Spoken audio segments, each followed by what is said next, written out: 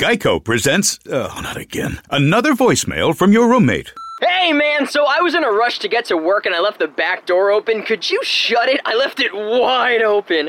While you're there, could you also turn off the oven? And all of the burners. My mom never let me use the oven. I wonder why. The Geico Insurance Agency could help keep your personal property protected, like if it's your roommate's first time operating an oven. Visit geico.com to see how easy it is to switch and save on renter's insurance. Contour from Cox has all your favorites, all in one place. And with the Contour remote, you can use your voice to find them on live TV, on demand, and streaming apps like Netflix, Prime Video, and more. See Cox.com for details. From Cabernet to Monet, they're here to slay the art history babes. Art History Babe Briefs. Welcome to the podcast. I'm Corey. I'm Natalie, and we are the Art History Babes. And we're doing something kind of relevant for this baby episode because the royal wedding is coming up here very soon. May 19th. May 19th. So Meghan Markle, Prince Harry, getting married. You probably heard about it. It's kind of all over the place. And so we decided we would talk about a very important painting that needs to be discussed in really any art history experience must include this painting. And that is the Arnol-Feeny portrait. Feeny. Feeny. I like to think that Mr. Feeny was related to the Arnol-Feenys or something. He's a descendant of... Someone write their thesis on the character of Mr. Feeny being related to make it happen. Make it real. The Arnol-Feeny portrait is a very widely discussed work, and for a long time it was referred to as the Arnol-Feeny wedding. So in the realm of art history, it's probably one of the most talked about quote-unquote wedding portraits. Mm-hmm. However, that is kind of up for debate, which we will talk about. So yeah, to get you in the royal wedding mood, which is a very specific mood. I don't know if I know this mood. I don't really know it either. But we're going to try, guys. We're going to get you there. So while there are many theories, the exact backstory of this painting is still somewhat of a mystery. So let's start with what we do know.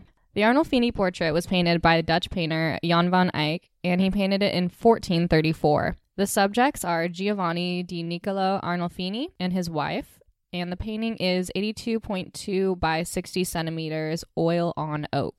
Jan van Eyck was a pioneer of early Netherlandish painting. He is known for his attention to detail and interest in the effects of light. He was able to paint incredibly detailed paintings using oil paint in an illusionistic way. Illusionism is the correct way to discuss realism in terms of art. Since this is a painting, it is not real, but representative of something real. We know it is not real, and the artist knows that we know it's not real. Anything appearing as realistic is therefore an illusion that we have agreed to buy into. So, the closer its likeness to reality, the stronger the effect of the illusion. Illusionism. Sorry if that sounded preachy, guys, but using the term realistic to describe paintings is kind of a touchy subject. Yeah, it's one of those just weird things in the art historical lexicon, I think. Like, illusionism actually means what you think of as realism. Exactly. As something being realistic, because the illusion that the painting is creating is so good that it looks realistic. If you whip that out in your art history 1 class, you're on top. Turn some heads. You'll blow some minds. Get a gold star. The painting depicts 2 figures standing in the center of a lavish room. There's a window on the left wall, and you can see the edge of a large canopy bed off to the right. On the left stands a man in a large hat wearing a garment made of animal fur. Beside him stands a woman in a green gown with a fur trim and a white veil. Under her veil, you can see that her head has been shaved above her forehead, moving her hairline further back on her head, a traditional hairstyle of the time period. Her right hand rests upon his left hand, and both vacantly gaze in different directions, kind of unclear directions.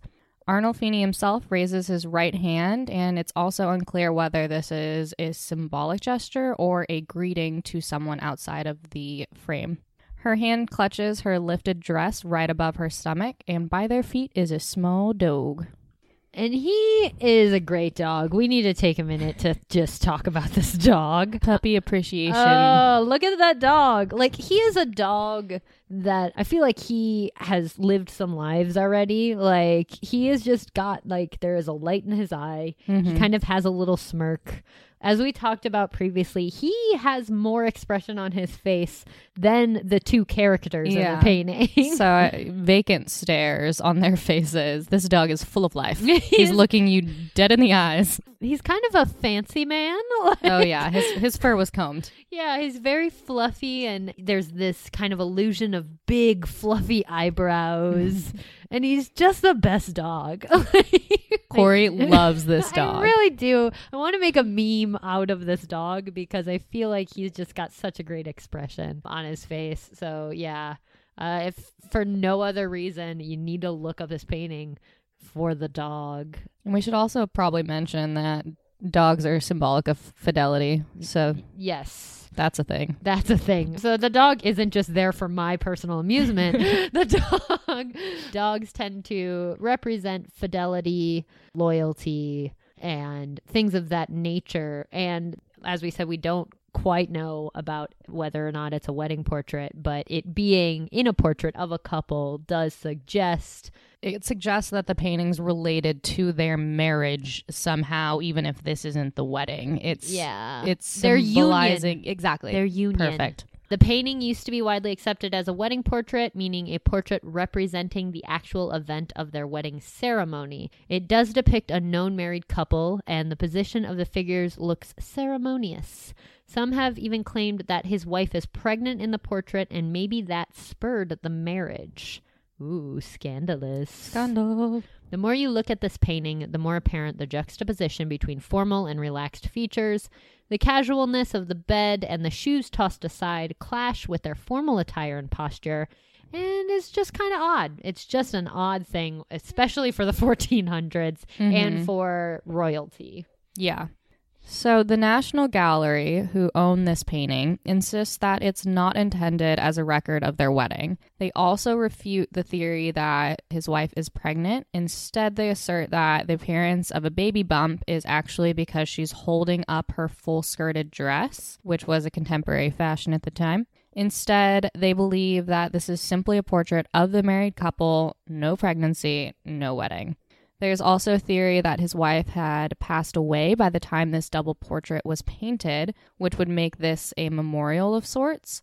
And this is often backed up by the lack of unique facial features on her face compared to his. So even though, as we discussed, they both look kind of dead. Yeah, well, he just looks dull, but at least he looks like a real kind of person. Kind of. Because he is so funny looking. I mean, not funny looking, but, you know, he has like wrinkles around the eyes and things that suggest a live model, essentially. And then the idea is that maybe she had passed away, and that's why hers is a little more, I don't know. Yeah, his features are, while still, he does have a very like dead in the eyes look. His features are a little more just like just unique. Like, unique's not the right word, but yeah, like distinct. Distinct, whereas her features are more generalized. You know, she's kind of just a generalized woman. Which could also be explained by just trying to make her a little more idealized and beautiful seeming, you know, fitting the beauty standards of the time.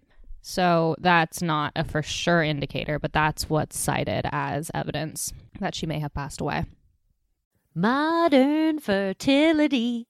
Dang, I really wish I could sing because I wanted to follow that tune, but I cannot sing. I can't sing either, but I like making little jingles. How about it, Nat?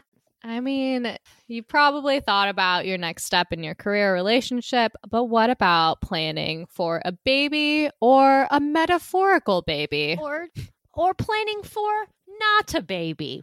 All of those. Totally reasonable options. Exactly. As a woman, we kind of have to make a decision to either have or not have babies. And modern fertility is here to help with that decision making. Modern fertility is a quick and easy hormone test you can take at home. So if you're thinking about trying for a baby, or you want to know maybe what your options are for the future, or if you just want to know more information about kind of how all that works and your hormone levels, and just, generally be informed about your reproductive health, which is a great thing to be informed of, modern fertility is here to help. So I was able to take it and got my results back within like 8 days, pretty quick. It took me to the website where they had all my information, and I'm happy to say that nothing came back alarming. It was really easy to understand, and they use very simple language, but they also have options where you can read into the different hormones more closely. So if you do have something that maybe is slightly out of whack, you can read more about it and figure out, how to raise or lower, or what that might mean for your day-to-day life. It's really interesting. Or your fertility, I guess. I was kind of just looking at it for my day-to-day. But speaking from experience, I definitely feel a little more empowered just knowing that all of my hormones are working and doing what they're supposed to do. Yeah, that is definitely good news. Also, it is very affordable compared to similar testing. Oftentimes that kind of testing can cost over $1,000. But with modern fertility, you can get the exact same information for just $159. That's such a good price. Yeah. Plus, you can also talk one-on-one with a fertility nurse once you get your results. So you can get answers to questions that you might have, specific questions that are related to your results. And that is really valuable. Yeah. So it's just great information to have, very affordable price. Very easy to do. Comfort of your own home. Don't even have to go to the doctor's office. And right now, Modern Fertility is offering Art History Babes listeners $20 off their test when you go to modernfertility.com/historybabes. That's $20 off your fertility test when you go to modernfertility.com/historybabes. modernfertility.com/historybabes. Modern fertility. Ba-doop, boop, boop. Arnol-Feeny was a member of a merchant family from Lucca living in Bruges. The couple are seen here in a well-appointed interior wearing luxurious clothing. The bed does not necessarily mean that they are in a bedroom. Beds were expensive and often housed in the living room in an attempt to show off. I love that. My bed's in my living room, and it's definitely not because I have money. We're living in a different time. Can we bring that back? When people come over, I can be My bed's in my room. We all have beds in our living room. Because we all just live in really small spaces. People come over, look at my... Jen's bed's in her living room too. Look at my great wealth. Ginny has a bedroom. She's well off. Or not. Who's to say? Yeah, who is to say? I mean, times have changed. Van Eyck signed his name in ornate Latin scrawl across the back wall above the convex mirror in the painting. It translates as, Jan van Eyck was here, 1434. Van Eyck often signed his work in a clever manner. I mean, this is pretty goofy. I mean, I think it just speaks to how much humans haven't changed. Yeah. Everyone just wants to be like, hey, I was here, man. We've literally all done it at some point. Corey was here. And even on this painting that he painted himself, he just need to make it clear. Jan van Eyck was here. In the 1400s. That's 1400 tagging. Yeah, for real. I love it. 1400s tagging. I love it. In the mirror, so back to the convex mirror, two figures can be seen standing behind in the doorway. This may mean that Arnol-Feeny is raising his right hand in order to greet them. So, again, just adding to these shrouds of mystery about the painting. Is it Van Eyck in the mirror? It's too small to see or to know for sure. Mm-hmm. And who's with him? Should we care about them? So enigmatic. Yeah, and that's why we're still talking about this painting. Yeah. Yeah, this painting widely researched, all kinds of stuff on it. You can find so much information. A couple of resources that I found in researching for this episode. There's an episode of the BBC's A Stitch in Time about the Arnol-Feeny portrait. It's actually really fun because she gets to actually recreate the portrait and like wear the infamous green dress. And if you like fashion and fashion history, this is a must see because it really goes into the details of fabric and color and the making of this dress and what that meant historically and socially. So it's really interesting. So definitely check that out. There's also kind of in tandem, there's an episode of the Art Detective podcast that I just discovered yesterday, hosted by Janina Ramirez, and I love her so much. She has like the cutest British accent in the entire world. And she's just lovely. And hopefully we can like team up someday because I really love her. That'd be cool. Right. But it's about the portrait. And she actually has Amber Butchart from A Stitch in Time on to discuss the portrait in terms of both historical importance and also in relation to fashion history and design. So that's another great place to look for kind of a fun take on this portrait. There's so much, mystery and enigma surrounding this and so many really interesting interpretations. People have kind of just layered on top of layer over the years. But hopefully this gave you a good idea of what's actually going on, what people are thinking, and a good place to start in case you want to look into it further. Yeah. Ooh, that was a new one. Perfect. That's perfect. From Cabernet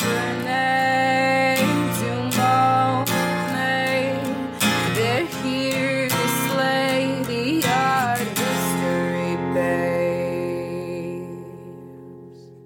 And he painted it in 1934. The subjects are 1934? 18. Nope. I was like, that can't be right. I'm a contemporary art historian, guys. What can I say? This is what happens when I step outside of my century. Okay, let's try this again. So the Arnol-Feeny portrait was painted by the Dutch painter Jan van Eyck, and he painted it in Who's editing this? I'm so sorry. I'm so sorry. There were many years before the 1900s. That's all I know. The Art History Babes podcast is made possible by support from our lovely listeners via Patreon. Head over to patreon.com/arthistorybabes to help keep the Art History Babes going and for access to bonus content. Geico presents, not again, another voicemail from your roommate. Hey, man, so I was in a rush to get to work and I left the back door open. Could you shut it? I left it wide open. While you're there, could you also turn off the oven? And all of the burners. My mom never let me use the oven. I wonder why. The Geico Insurance Agency could help keep your personal property protected, like if it's your roommate's first time operating an oven. Visit geico.com to see how easy it is to switch and save on renter's insurance.